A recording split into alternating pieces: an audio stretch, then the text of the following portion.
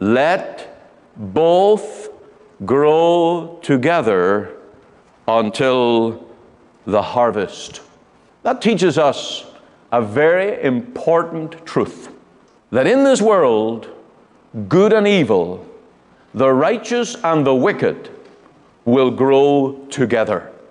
There will never be a time until the Lord returns when there is only the righteous in the world. And there never will be a time when it's only the wicked. But both grow together. Thank you for joining us here at Let the Bible Speak, the radio ministry of our Free Presbyterian Church. Today we let the Bible speak on the millennium. You will read of this in Revelation chapter 20, and as you will learn, that's the only chapter where you will read of a 1,000-year reign of the Lord Jesus. You will not read of it in the Gospels, nor in the Epistles, nor in the Old Testament, but that number 1,000 is given in one chapter only. That should carry weight with us as we think of the whole body of truth concerning the information concerning the return of the Lord Jesus. How should that be interpreted? That's going to be the message today as we deal with the millennium. Stay tuned with us as we turn now to our Free Presbyterian pulpit. I'm glad that I'm in a church tonight where we can agree to disagree on many aspects of eschatology. If we had all the Free Presbyterian ministers of North America in one room and discuss this subject, I assure you we would have a lively discussion, because I'm not sure if there's ever been an absolute perfect meeting of two minds on this particular subject. And yet we can say that we're all equal. But then there are some who are more equal than others. It was Albert Einstein who said that it is harder to crack a prejudice than it is an atom. And we all have prejudices when it comes to the doctrine of the second coming. I must admit, as a new Christian, that I became prejudiced simply by reading the everyday sermons of some of the great leading preachers of the world. But I was getting my information secondhand. I could not say at that time that my convictions were my own convictions. And because I had certain men on a high level of regard and respect in my early Christian life, I came to the conclusion, well, if they accept that position, it has to be right. And then I came to realize that not all these men agreed. And so it casts every one of us to do our own studying. And what I said earlier about our Free Presbyterian Church, we do not subscribe to one particular position as ministers, elders, or as members of our church and denomination. We are given liberty according to the orthodox position of the Lord's return. So tonight we're going to do some weeding. We're coming to this parable of the wheat and the tares. And you remember how the husbandmen, when they discovered that there were tares in the field, they wanted permission to go in and root those tares out. But they were stopped. And the Lord of the field said, let both grow together until the harvest. That teaches us a very important truth, that in this world, good and evil, the righteous and the wicked will grow together. There will never be a time until the Lord returns when there is only the righteous in the world. And there never will be a time when it's only the wicked. But both grow together. Now do notice that this parable gives us a great many details about the day of the end of the world. Let both grow together until the end, or until the harvest. And in the time of harvest, I will say to the reapers. And the Lord Jesus explained that parable, that the reapers are the angels. The harvest is the end of the world. And so we use this parable tonight because it throws a lot of light on the whole subject of how this world will function until that day when the trumpet sounds, when time will be no more, and the Lord shall return. Another thing I would draw your attention to is that in this parable there is only one kingdom. It is the kingdom of the Father. You will notice that it is an eternal kingdom. Right down at the very bottom, verse 43, the end of the reading to this evening, and it says, "Then shall the righteous shine forth as the sun in the kingdom of their Father." Now, we learned this last week already when we looked at Matthew 24, that every reference to the Lord's return was in the singular. It is one return, one coming, and here we learn that there is one end to the world, not a temporary end and then a next time when it ends, and that the kingdom is singular, and we learn that it is eternal. Now, as to the dispensational view, there is nothing here at all about a millennial reign or a two-stage coming of the Lord Jesus. And so here is the outstanding parable in the Gospels. And it has to do with the return of the Lord, the end of the world. But there is nothing in the text that talks about 1,000 years, a temporary world order. There is nothing here that speaks about the Lord coming firstly to gather out the righteous, and then coming again to destroy the wicked. In fact, the order is reversed in this parable. And it tells us that the Lord will come and the angels will gather up the tares into bundles to be burned. And then the righteous are going to be gathered into the Lord's barn, as the parable puts it.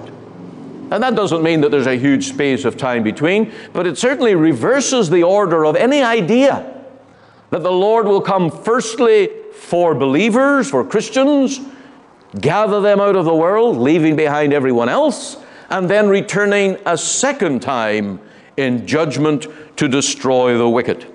And so just as the Lord said, let them both grow together, the message is that in the harvest, they will both be dealt with together. Of course, the righteous to blessing, the wicked to destruction.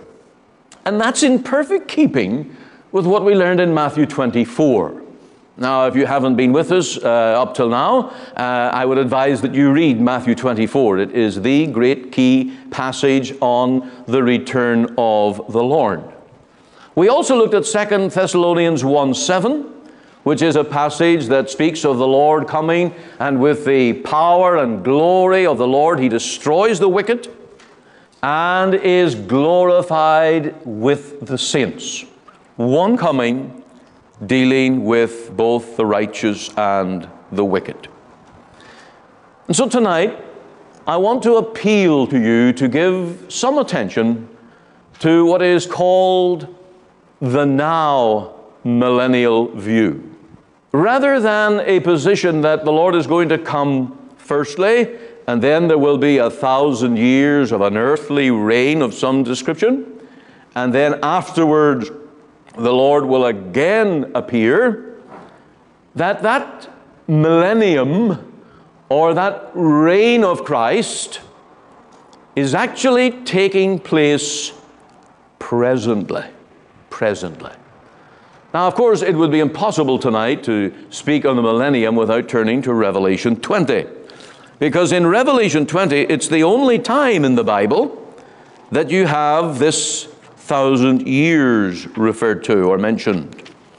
And it's actually recorded 6 times in the early verses of Revelation 20. And this is the only passage in the Bible that you can actually even begin to speak of a reign of 1,000 years. Now, let's read some of these verses firstly, because I don't want to rush the matter to the point where we don't grasp what the Lord is saying here. Revelation 20, and I saw an angel come down from heaven, having the key of the bottomless pit, and a great chain in his hand. And he laid hold on the dragon, that old serpent, which is the devil and Satan, and bound him 1,000 years. Now, where the divide in the road is between two interpretive views, two methods of interpretation. One is the strictly literal, which says where you read in the Bible 1,000, it's 1,000, and that's it. There's no other way of looking at it. It's 1,000 years. And yet this is what we call apocalyptic literature, or symbolic. And also in many other places in Revelation where numbers appear, you just can't take it literally. For example, the 144,000. This is where the Jehovah's Witnesses have turned into a cult, because they take that literally as a particular number, and thereby that's the only people that are going to be elevated to that position of bliss. But we understand that 144,000 as a general term referring to a great multitude. And so here in Revelation 20, rather than only taking the absolutely literal interpretation, we give place to allowing this to be symbolic. And by allowing this to be a symbol, this reign is applied to the present time, and that Satan is bound, and that the Lord is reigning in his church. And instead of it being a specific period of time of a literal 1,000 years, that it is a lengthy period of time, perhaps beginning when the Lord came the first time until the second time. Now that's the dividing of the ways. Premillennialists, even those of the Orthodox historic position, they say this is literal. Those who believe in a now millennium, they say, but this is symbolic. And it, instead of referring to an exact period of time, it is really a picture of a lengthy period of the Lord reigning in his church. Thank you for joining with us here on Let the Bible Speak. As today we bring the message on the wheat and the tares. Let both grow together until harvest. We're looking at the various views of the second coming of the Lord. Now, the major emphasis is upon the now millennial view, that we are now in Christ, reigning with him, and that Christ is reigning in his people. And I trust that this message will be an encouragement to strengthen your faith and to help you to rejoice that in this world right now the Lord is governing, he is controlling, and that right until the end of the world, when the Lord returns, Satan will not have his way. If you would like CDs or notes on this, you can go to our website, www.cloverdelefpc.ca, and there you can have access to the notes and to these messages. They are archived on our website. So you can go to that, or give us a call here at our toll-free number, 1-800-969-1091. Back now to part 2 of the message. Unfortunately, no time for a hymn today, and we're going straight back to the pulpit of our Free Presbyterian Church. So, let's do our homework tonight. And let me say that in love and grace, I can only present one position. I'm going to present the position that in all my examination of the Scriptures and exploration of these things have come to see as the position with least problems. Doesn't mean there's no problems. Doesn't mean there aren't any verses that are like untied knots with certain difficulties. We don't take a position where we think we know it all. But it seems to me, and to many who have plowed these fields of the second coming of the Lord, that it is the easiest. So firstly, let's look at this. It is the simplest and safest of all systems, as it doesn't force ideas upon the Scriptures. And the great difficulty with interpreting Revelation 20 in a literal way, if you get it into your mind that Revelation 20 is an exact 1,000 years, 999 plus 1, and it has to be exactly 1,000 years, then you are going to read every passage in the Bible in that light. And whether you're reading Matthew 13 or Matthew 24 or Luke 17 or 2 Thessalonians, you're going to be thinking, where's the 1,000 years? And that presents great difficulty, because you begin to read the Bible looking for something that you have to find it.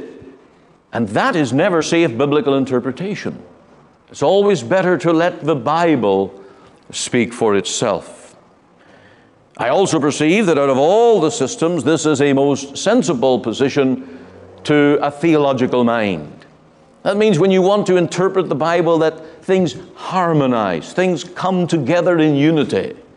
Then to take this as a lengthy period of time rather than a particular 1,000 years is best. It also deals with certain aspects of sensationalism. And we all know that when it comes to the Lord's return, we have all kinds of sensationalists. And when it comes to the millennium, they have a very vivid imagination. And sometimes that imagination runs wild. And we wonder, where did he get these ideas? Well, it started with this idea of a literal 1,000 years, and something has to happen in that period of time.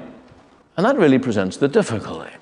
And so we get rid of speculative notions by saying this simply means that from the Lord's first coming into the world, when he came as our Savior and Redeemer, until he returns again, he is reigning.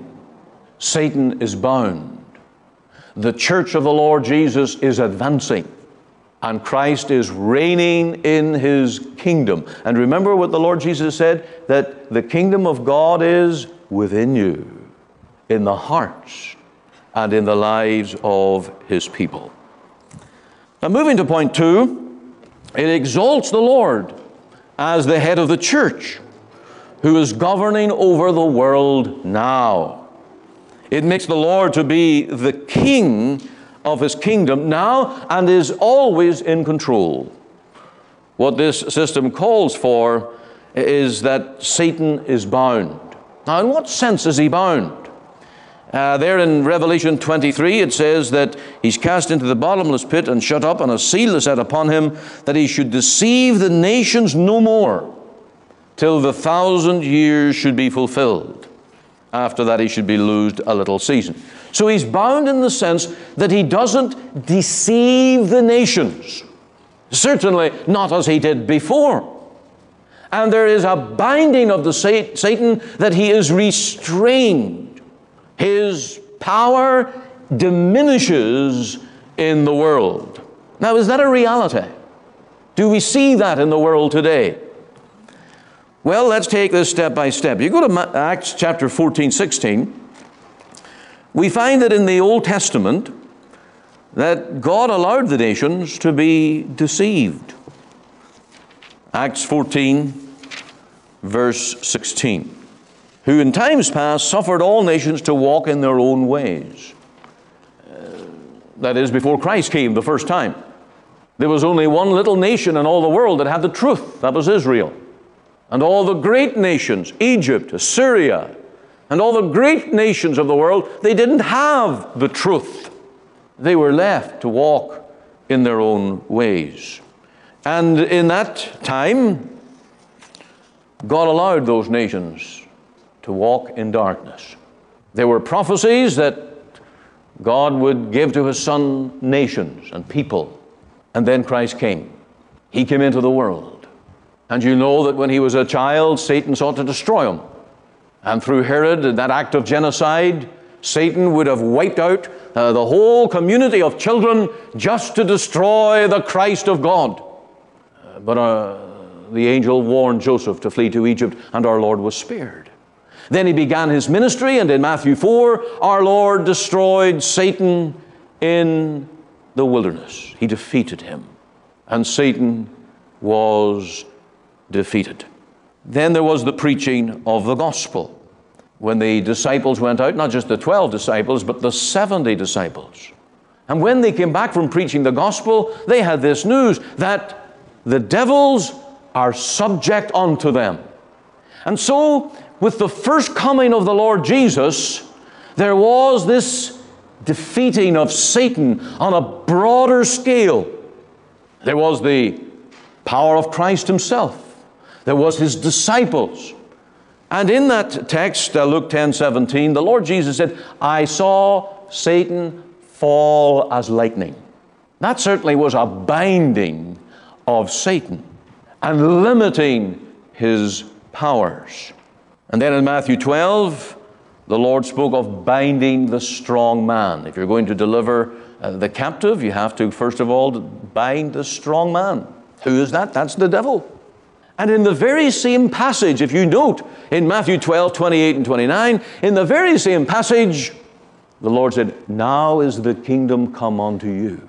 So he's saying the binding of Satan, the defeating of the powers of darkness, and now is the kingdom come unto you.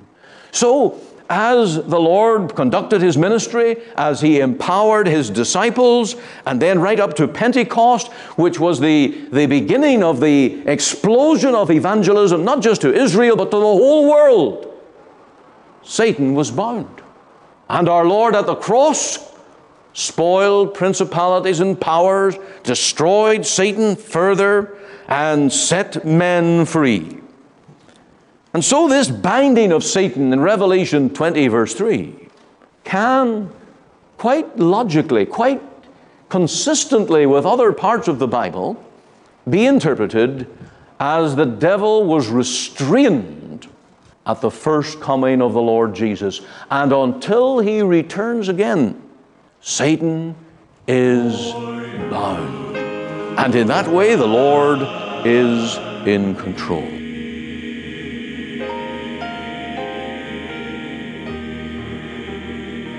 You're listening to Let the Bible Speak. Stay tuned with us as Valerie Moniz sings for us Jerusalem, and then the announcements for today.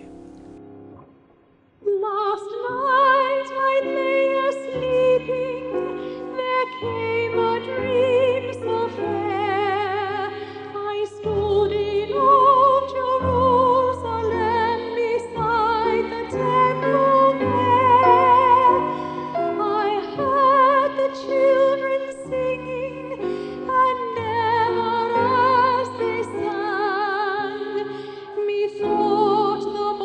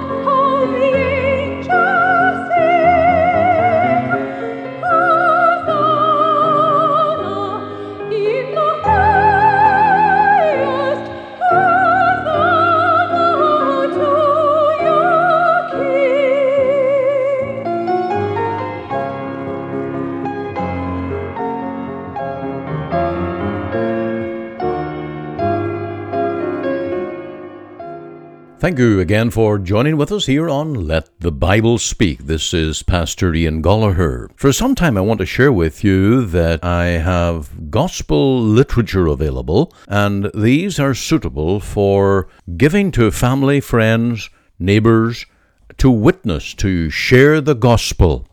The one I have in my hand right now is based on John chapter 10, where the Lord Jesus said, "I am the good shepherd." And it's a simple one-page, 4 parts to it, front, 2 pages in the middle, 1 at the back, and it is a short little tract that will get the gospel out, and people can scan the QR code and come right into our radio broadcast on that text, John 10:11, where the Lord Jesus said, "I am the good shepherd giveth his life for the sheep."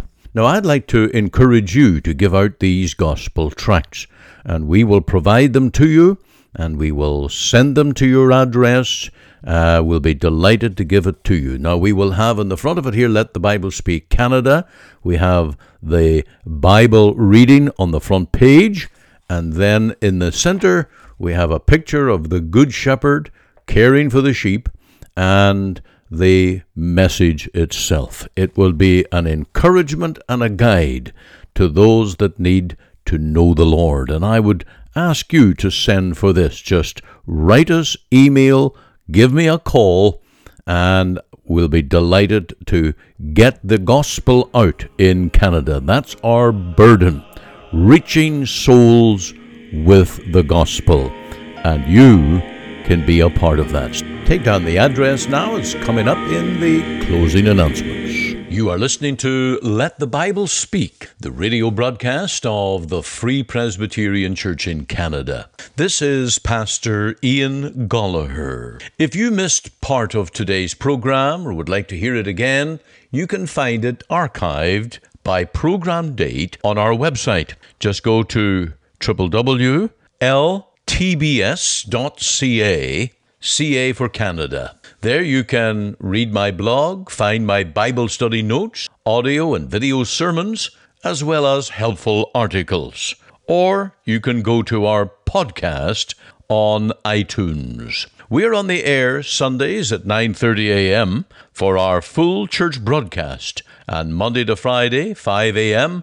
and 5 p.m. on this station to bring you the gospel from our Free Presbyterian Church here in Cloverdale.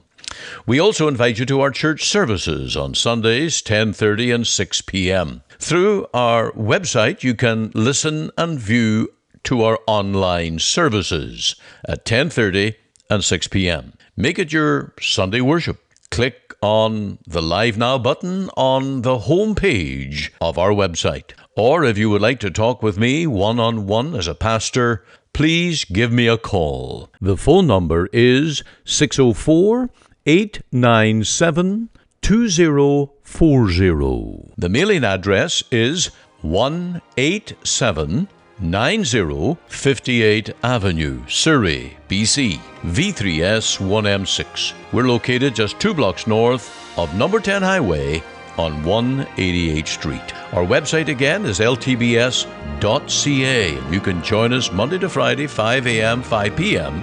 here on the station as we let the Bible speak.